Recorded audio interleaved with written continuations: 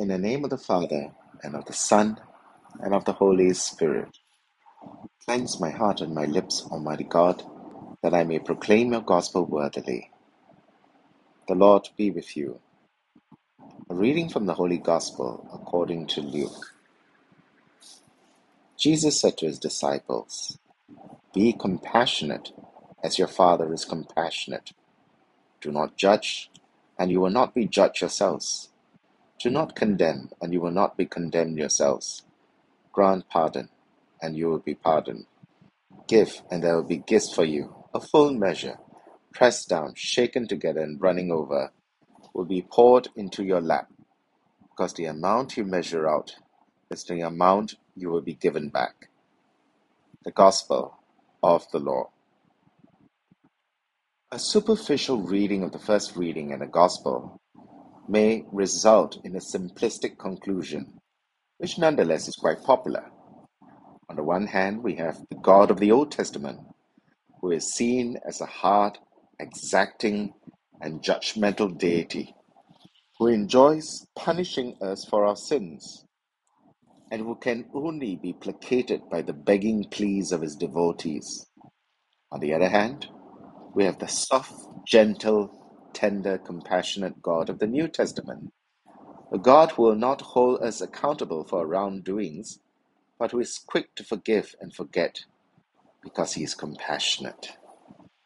One can understand why such a dichotomy between the God of the Old Testament and that of the New exists and is so popular, because it's a reassuring to those who believe in this view that we Christians, people of the New Testament, have the better God. But as popular as this view may be, it's not scriptural. First, to create such a false distinction between the Old and the New Testament is an old heresy, which we call Marcionism. It is an erroneous reading of Scripture and ultimately provides us with a false, lopsided image of God. God is both just and merciful. He is both demanding as well as compassionate. When one aspect of God is obliterated and another aspect overemphasized, we end up with another false deity, which is no better than the golden calf set up by the Israelites at the foot of Mount Sinai, as they awaited the return of Moses from the mountain top. It is so easy and convenient to make God in our own image and likeness, rather than to allow God to be God. And so both readings provide us with a complementary and balanced view of God. Daniel, in the first reading, makes this humble prayer to God, fully acknowledging the guilt of Israel and recognizing that their predicament, being in exile, was due to their own fault. God could take no blame for this.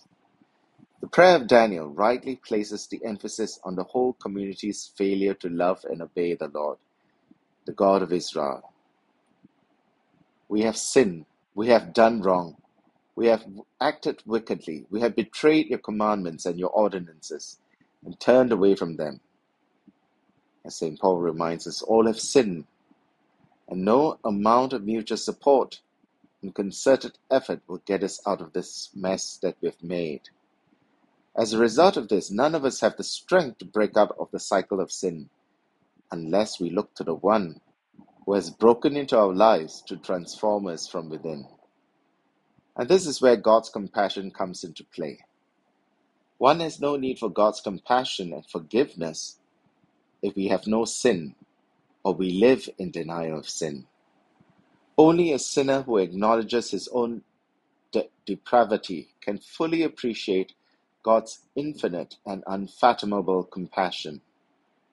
The person with a lax conscience, who pays little attention to his own sinfulness and need for redemption, will also pay little attention to God's mercy. In fact, he will treat the latter with disdain.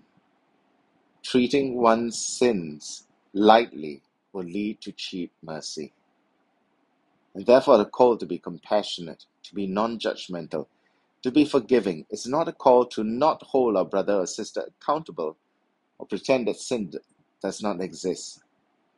Our compassion must be pegged to God's compassion. We have to be compassionate as God is compassionate. And what is the ultimate sign of God's compassion?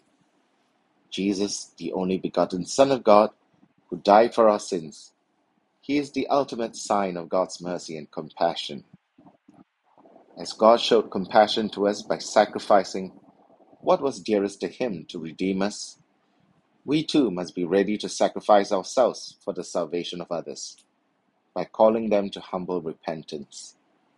For only in humble repentance can they come to recognize the mercy and compassion of God, the God who alone can forgive their sins. For it is an act of mercy to admonish the sinner and to instruct the ignorant. In the name of the Father, and of the Son, and of the Holy Spirit. Amen.